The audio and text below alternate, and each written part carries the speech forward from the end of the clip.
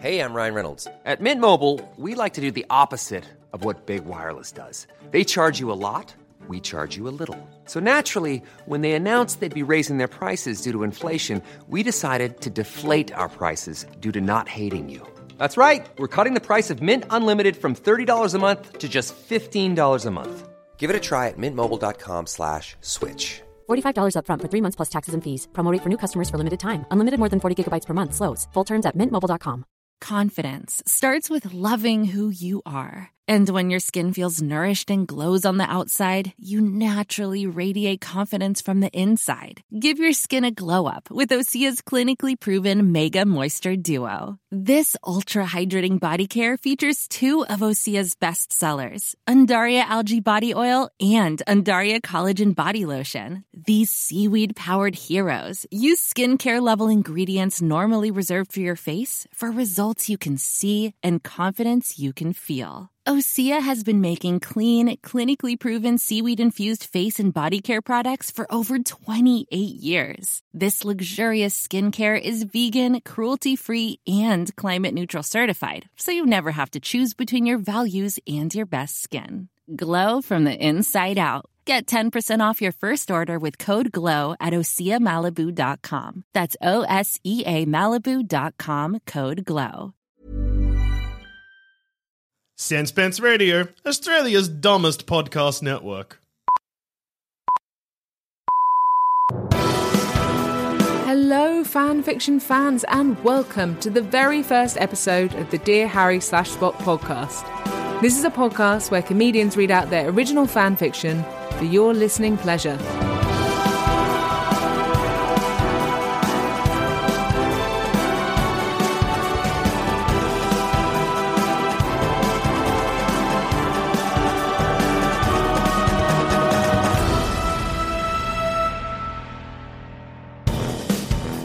Hi, my name is Ellen Waddell. I'm the co-creator and host of the Dear Harry /Spot comedy night, which has been running in London for over a year. All the fan fiction you're about to hear comes from that very same live show. Plus, we've got some lovely bonus podcast content just for you. We've got some hot takes on Star Wars, The Rise of Skywalker, The Simpsons, Poltergeist, and Harry Potter. Harry, said the voice. You don't even know who I am. However, I shall give you one clue, a riddle. Harry Potter, how much do you know? I changed my name to Voldemort as I did grow. I was a diary and I don't like your friend Ron. My last name is Riddle and my first name is Tom. Who am I? Now, just in case you're listening to this and have no fracking idea what fanfiction is, I'm going to give you a very quick explanation. Fanfiction is where people write stories using characters from already existing fictional properties. They can be from books, TV shows, films, memes, dreams, or even the real world. With fanfiction, there are absolutely no rules, and you can do whatever you want with those characters, and you probably won't get sued. Have you always wanted Harry Potter to hook up with Malfoy? Then you can write some fanfiction about it. Are you annoyed at how Game of Thrones ended with the take-home message of bitches be crazy? Write some fanfiction about it. Do you want Thomas Hardy to turn up in Downton Abbey with scones for tea and no trousers on? Then write some fanfiction about it. Send it to me. And it better be explicit. Now, if you haven't seen Star Wars Rise of Skywalker and you don't want spoilers, then please look away from your podcast app now. Here with his take on the film is multi-award-winning comic Joz Norris.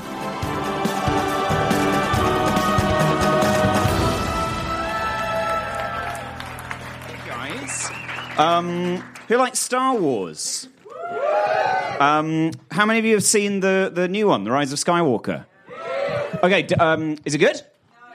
Okay, I've heard mixed stuff. I've not seen it yet. I'm a really big Star Wars fan, and I've not seen it yet because I've written a fan fiction of my imaginary version of what Star Wars Episode 9, The Rise of Skywalker is. And I didn't want to watch it until after I'd shared it with you, and then I'm going to go and see it tomorrow and find out how right I got it. So that's going to be fun.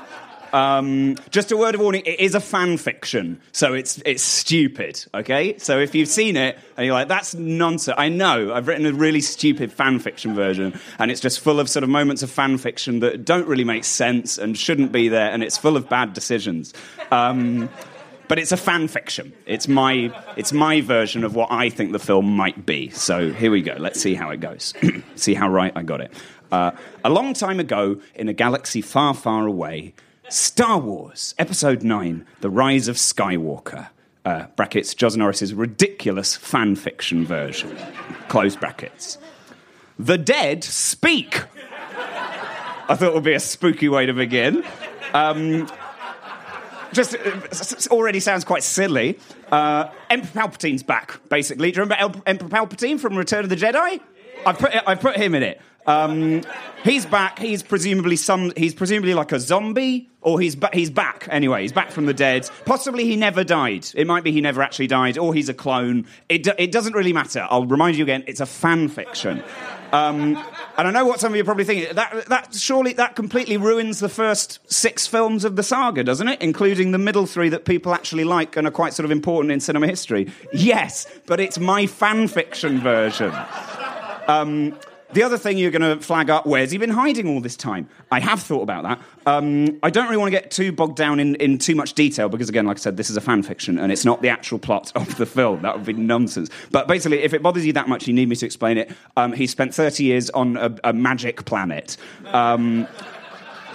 Maybe magic. I mean, we've never really sort of said that magic is a thing in Star Wars before, but he's there, and but I don't know if it's really magic, but you need like a magic talisman to get there because it's in like another dimension or something. Don't worry about it. It's probably fine. Anyway, so he's back and he's on this magic planet and he's building star destroyers with his magic, even though they are science. He's building those. And these star destroyers aren't just star destroyers, they're actually Death Stars. Who likes the Death Star? Do you remember A New Hope with the Death Star? Did you like that? Do you remember in Return of the Jedi when they had a Death Star? Who liked that? Do you remember in The Force Awakens when there was like a big Death Star? Do you remember that? That was good, wasn't it? Who likes Rogue One? Who likes Rogue One? Do you remember all the stuff with the Death Star? This film's got 1,000 Death Stars in it. There's 1,000 Death Stars. They're all Star Destroyers, but they're Death Stars now. So they're there. Kylo Ren turns up. Basically, Kylo Ren turns up to the magic planet that's hidden in another dimension to talk to the zombie Emperor Palpatine. I know, it's nuts. And he goes to find out why Emperor Palpatine's in the film now. He says, "Why are you in the film?" Aha! He says, hang on. If you were behind everything all along and you're running everything, then who was Supreme Leader Snoke? A few of you are probably thinking that. Who was Supreme Leader Snoke? What was all that about? Says the Emperor. I've got an answer for that. I grew him in a pot. I grew him in a pot. What? Says Kylo Ren. What are you talking about? I grew him in a pot. I don't know. It's a fan fiction. I grew him in a fucking pot. Look, there he is. He points. Kylo Ren looks behind him and sees, sure enough, Supreme Leader Snoke was grown in a pot and he's dead now and he need never be mentioned again. Yeah, fair enough, says Kylo Ren. Yeah, you grew him in a pot. Yep, says Zombie Emperor Palpatine. Now, would you like 1,000 Death Stars? We leave them. We leave them to it. We're back to our heroes. We're going to find out what's going on with our heroes. What are they up to? Rey is completing her Jedi training, but she's now completing her Jedi training after Luke Skywalker's sacrifice in The Last Jedi. She's completing her training with Princess Leia. Since embracing her role as the mysterious Jedi mentor, Princess Leia has adopted a strange new personality, where she now only speaks in extremely vague sentences that sort of mean nothing and could feasibly be a response to literally anything that anyone else has said. She does this so much that we're often reliant on the characters she's interacting with saying things like, "I know you're only saying that to protect me," in order for us to understand what she actually meant. It's very odd. I don't know why she's behaving in this way. I guess it's because of the sort of mysteries of the Force that she's now adopted. Again, it is a fan fiction, so it doesn't really matter. Obviously, the actual film wouldn't treat one of the most beloved characters in film, portrayed by a tragically recently deceased iconic actor, in such a perfunctory and offensive way as I'm suggesting here.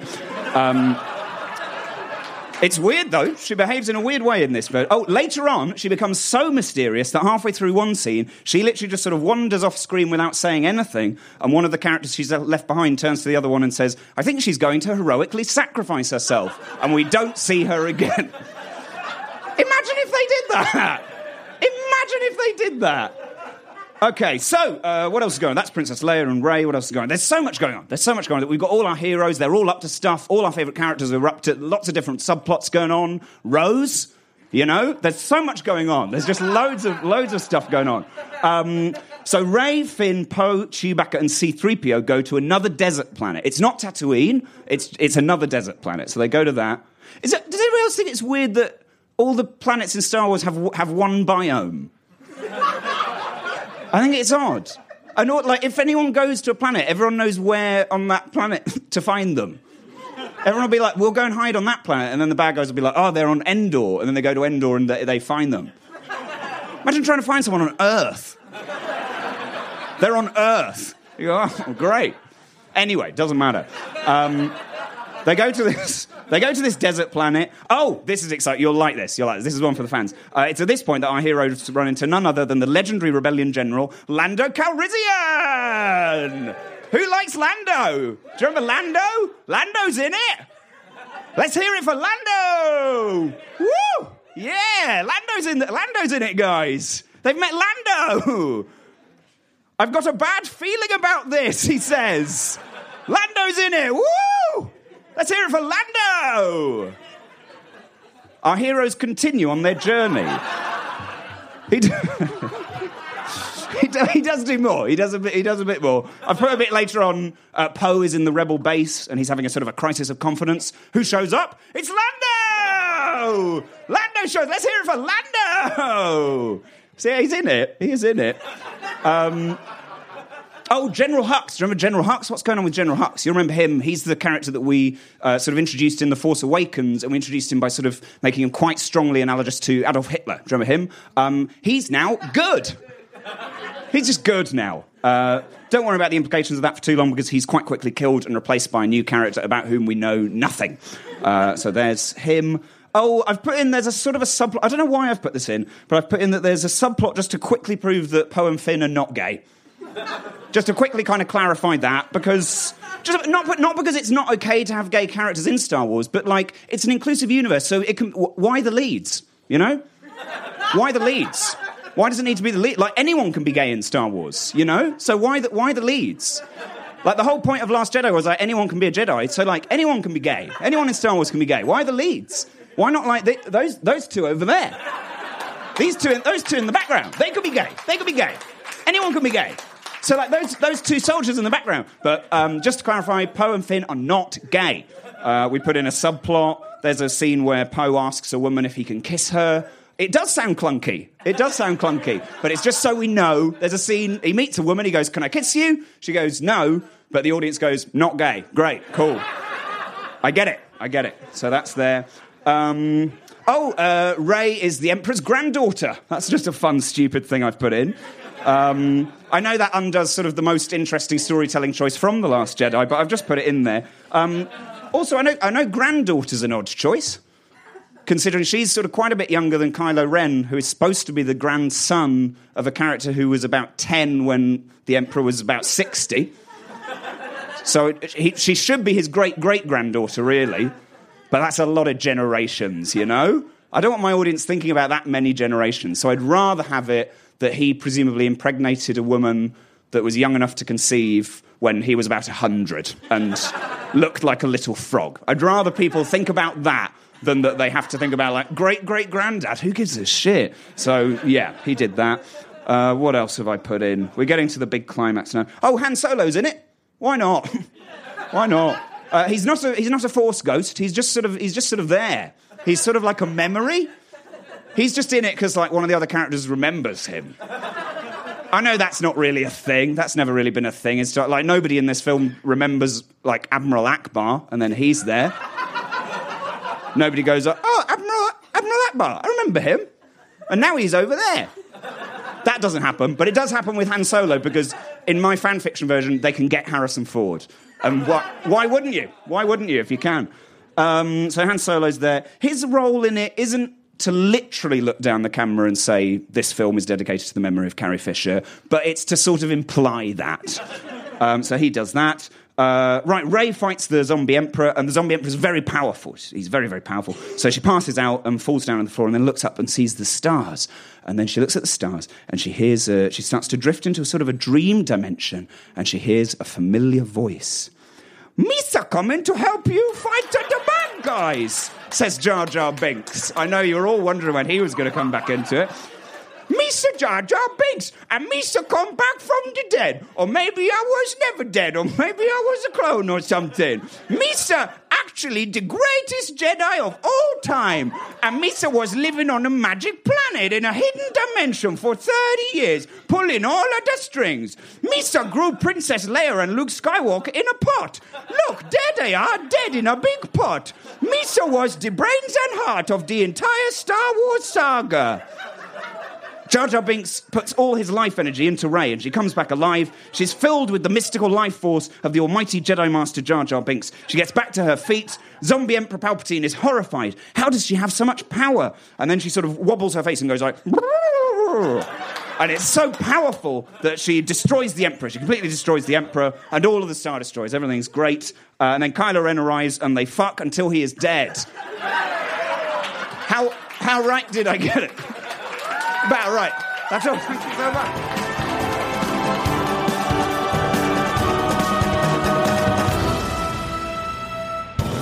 You can find Joz on Twitter at Joz Norris, J-O-Z, Norris. Our next story comes from the amazing, brilliant actress, comedian and all-round good egg, Asha Kluwer. And this is her inspired take on Harry Potter.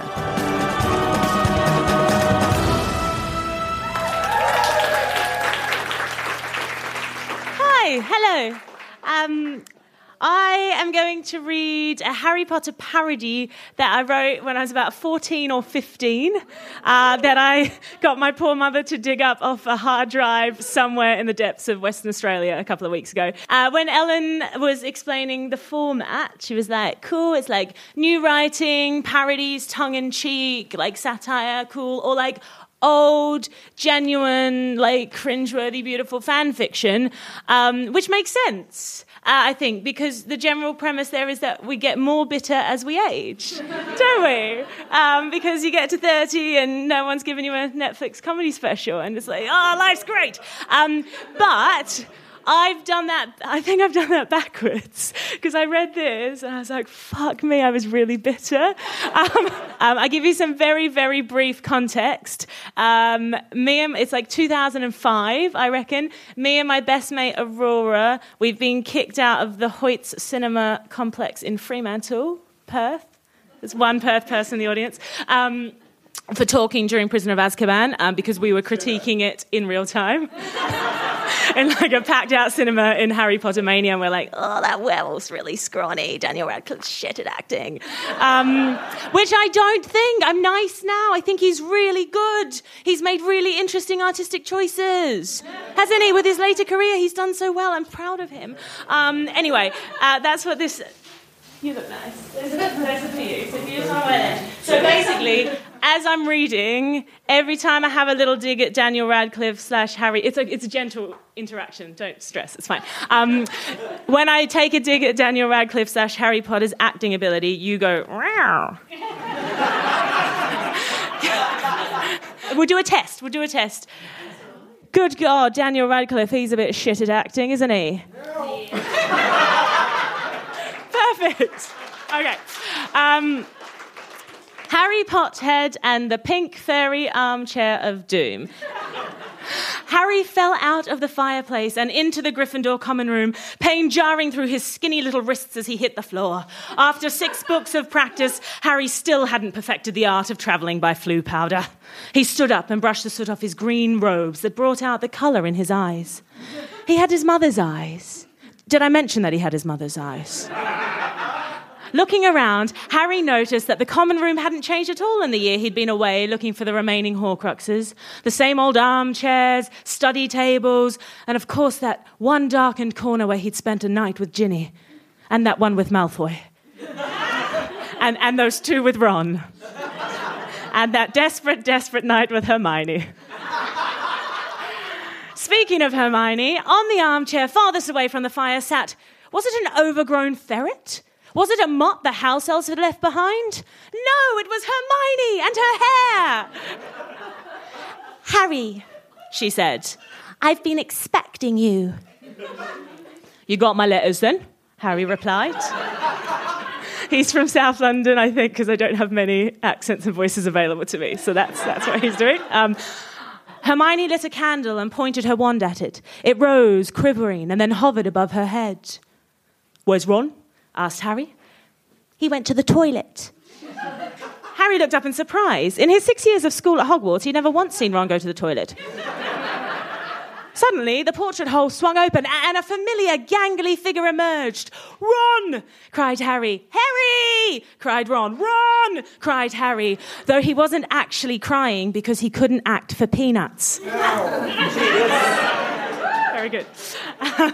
Ron ran forwards towards him, but his foot caught on the hearthrug as he went. "Shit!" he exclaimed as he hit the floor. Miles away at the Burrow, Mrs. Weasley had a stroke, as she did every time her little boy said a naughty word. Back at Hogwarts, Ron got up clumsily and kicked the rug responsible. Well, that ruined the perfect movie moment reunion, muttered Hermione under her breath, though everyone heard anyway. "Oi, shut your hole, Hermsy," said a very Australian Ron. I don't have many voices, that's it, that's the full range. "It's not my fault my feet are a size 1338.2. "Hermsy? What?" "What?" said Ron defensively, his ears turning red, then purple, then green, then blue, then red again. From her armchair, Hermione blushed and cast her eyes downwards. So they were both cheating on him then, Harry thought angrily to himself. He could feel the anger building in his chest and spreading throughout his body. This was not how this encounter was supposed to be going. He had something important to tell them. Now he could feel semi-real tears building in the back of his throat. Finally, those acting lessons were paying off. Yes. "Sorry I took so long," said Ron. "We got in your letter that you'd be here at midnight, so I thought I'd have time to go to the toilet, but I had to queue for hours. Every single cubicle was full of kids crying or brewing illegal potions. I mean," he stopped when he saw the look on Harry's face. "Harry," said Hermione, "what's wrong?" "It's me," said Harry. "I found the last Horcrux. Don't you get it? It's me. I am the last Horcrux. Voldemort can't be killed until I am dead." Gee, Harry, isn't that a little self-centred?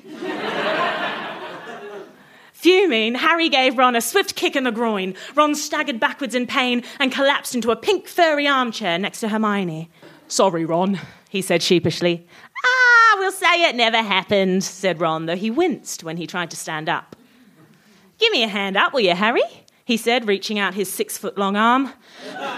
Harry pulled with all his might, but he couldn't free Ron from the chair.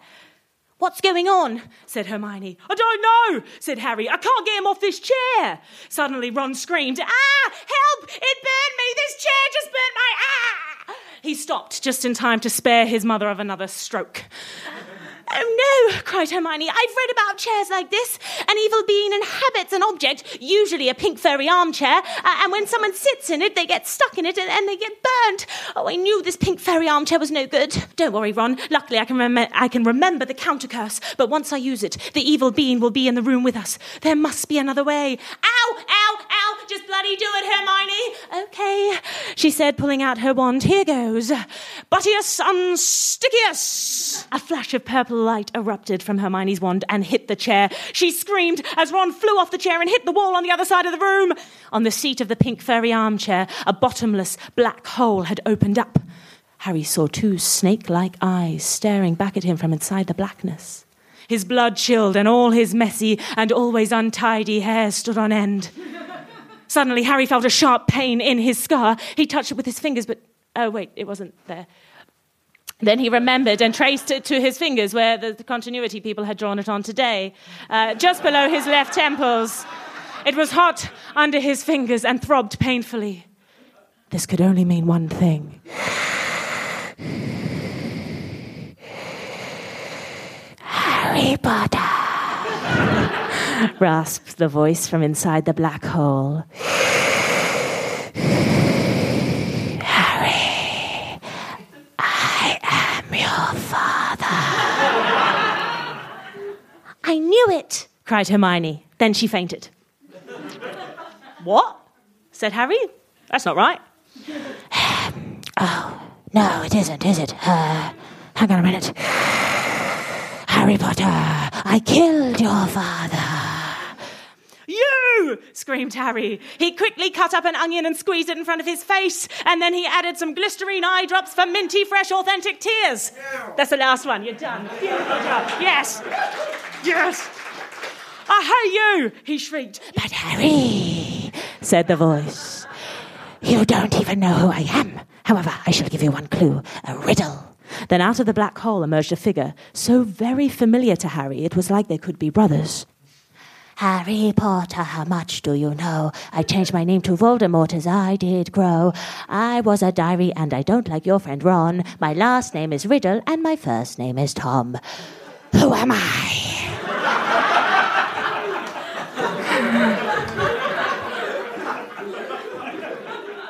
Harry looked puzzled. Suddenly, Hermione awoke from her faint. Don't worry, Harry. I'll look it up in Hogwarts history. I read it at least 3 times a day. It's bound to have something in here to do with this riddle. Riddle drew himself up to his full height. I shall leave you to muse upon it further, he said. Then he left. Harry continued to look puzzled. Ah, well, he said to no one in particular. Then he went to bed without taking a shower and slept very uncomfortably in his robes as opposed to pyjamas. At least the robes brought out the colour in his eyes. He had his mother's eyes. Did I mention that he had his mother's eyes? Thank you very much.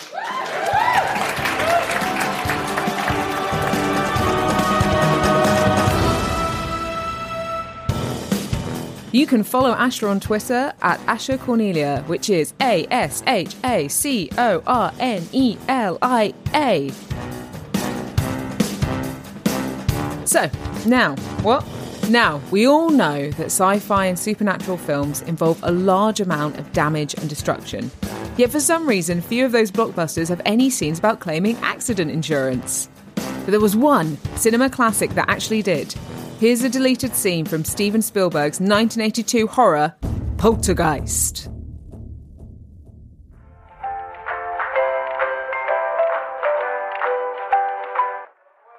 Hello, Accident Insurance. I'm Richard. How can I help you? Hi, I'd like to make a claim on my house. Certainly. What happened? Well, it sort of collapsed in on itself and squeezed into a ghost portal. Right. Debbie? Yeah? I can't find house collapsed into a ghost portal on the drop-down menu. Right, you have to select external damage first. Oh, yeah. Thanks, Debbie. Sorry about that. Was a third party responsible for the damage, or would it count as an act of God? I don't know. It was caused by more of an ancient, unrested spirit beast. I'll put it down third party. Do you have his insurance details? Who? The ancient spirit beast? No. Debbie? Yes? She doesn't have the ancient spirit beast's insurance details. Oh, just click unavailable. Oh, yeah. Thanks, Debbie. Sorry about that.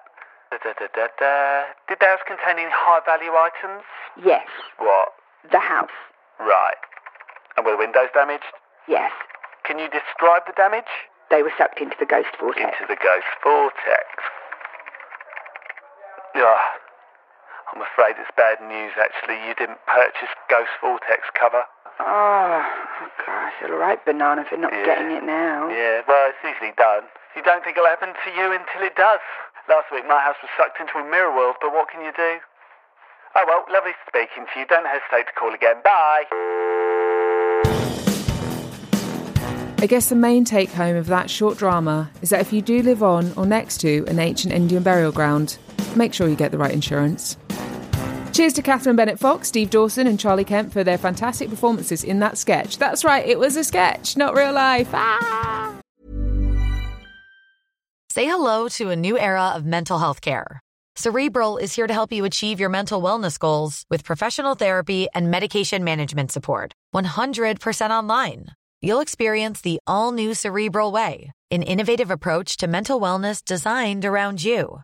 You'll get a personalized treatment plan from a therapist, prescriber, or both in a safe and judgment-free space.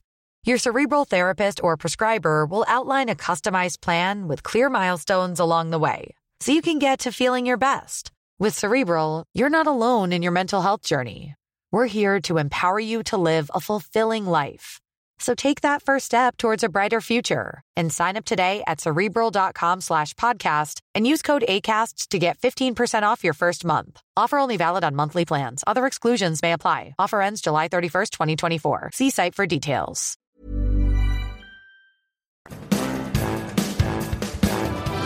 While we're in the world of drama, let's move on to our final story.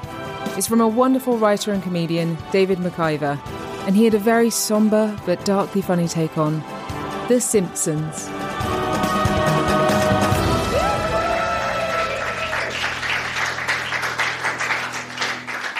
Oh, hi, thank you very much. Has anybody heard of The Simpsons?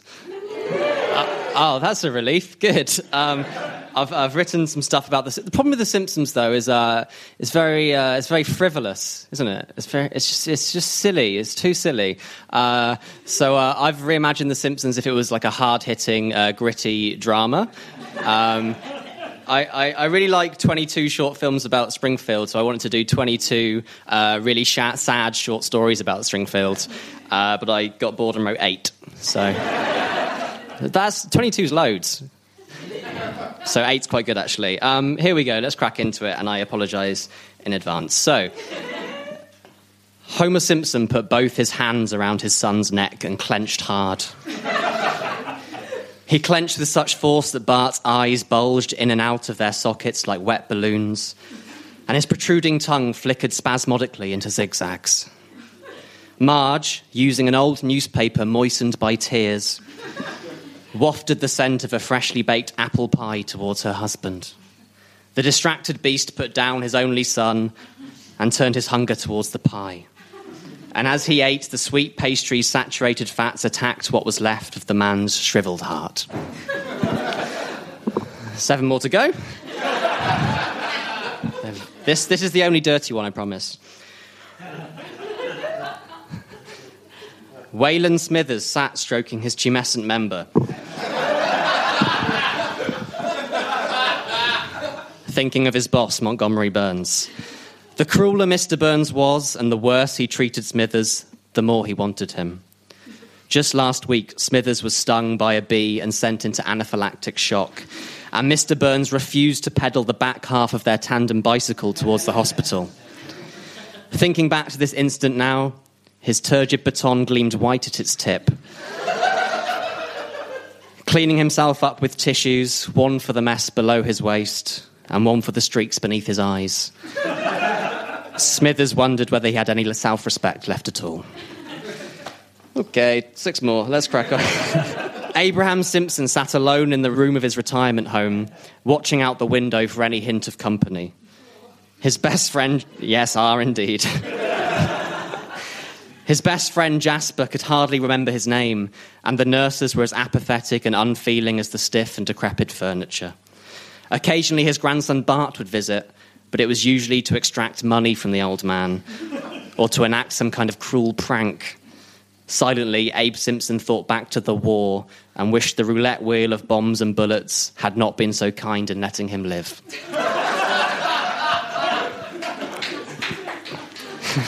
Thank you. As Dr. Nick Riviera sliced into the patient's artery, blood squirted in rivulets around the operating theatre. The heart rate monitor went dead, as did the patient.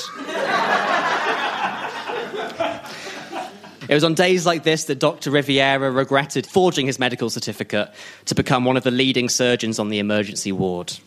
How many lives had he taken now through his negligence? He looked down at the body on the table and tried to find the words to make it all okay. He shrugged his shoulders and opened his mouth. Whoopsie-daisy. The nurses nodded solemnly in agreement. Krusty the Clown took a drag of his cigarette and finished his whiskey. The stage manager beckoned him towards the cameras and the children, whose excited screams rattled his hungover brain like a discordant harp. He strained to stretch a smile so wide across his face that one would have to stare so deeply into his eyes in order to notice his sadness, but nobody ever did. "Hey, hey, kids," he exclaimed, or rather his body exclaimed, while his mind retreated into itself like a bucket lowering itself into a well, connecting nothing but tears. Police Chief Clancy Wiggum slammed a briefcase on the Deputy Commissioner's table. "Here's the money we confiscated from the drug deal," declared Wiggum. The Deputy Commissioner gladly took the briefcase in his hands. "Excellent, we can put this money towards the repairs on our underfunded schools." He opened the briefcase, and inside it was full, not of money, but of donuts. It was then that Chief Wiggum remembered he had squandered $10 million on donuts.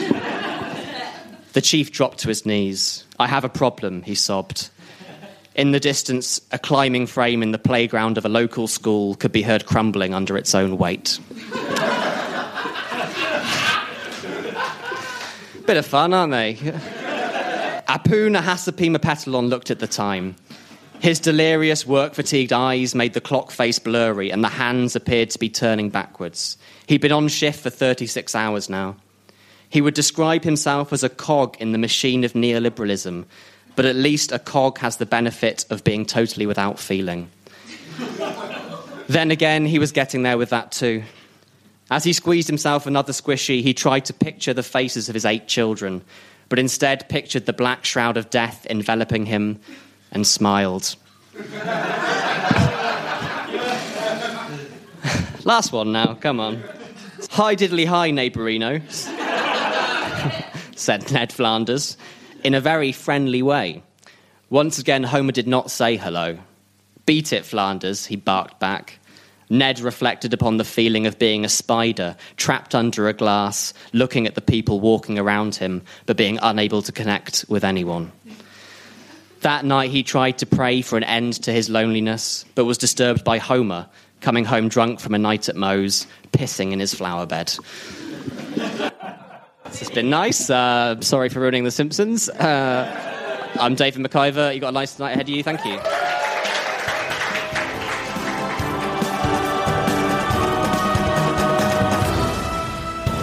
So dark! Lars von Trier, eat your heart out and film it with Dogma 95 rules. If you want to contact David or give him an Oscar, you can get him on Twitter at Big David McIver. McIver is MCIVER and Big is BIG. Thank you so much for listening. If you've made it this far, I love you. You're great. Come round. I'll make you bolognese. So a lot of wonderful people have worked very hard to make this podcast. To help us keep making it, please subscribe and review us on iTunes or whatever you're listening on right now, and just give us all the stars. You can also follow us on Instagram and Twitter at Dear Harry Spock, and you can join us on Facebook as well. You can follow me on social media. I'm at Ellen Starbuck. That's Star STAR, Buck BUCK, and Ellen with 2 L's, not 9. Coming up on the next Dear Harry / Spock, we've got tales of James Bond, Russell Brand, and Peggy Carter.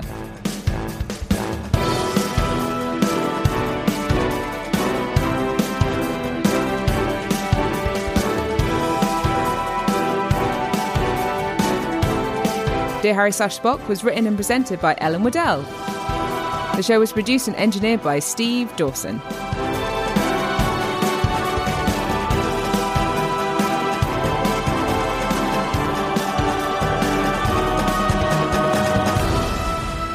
Bye. Safe journey. Text me when you get home. See you later.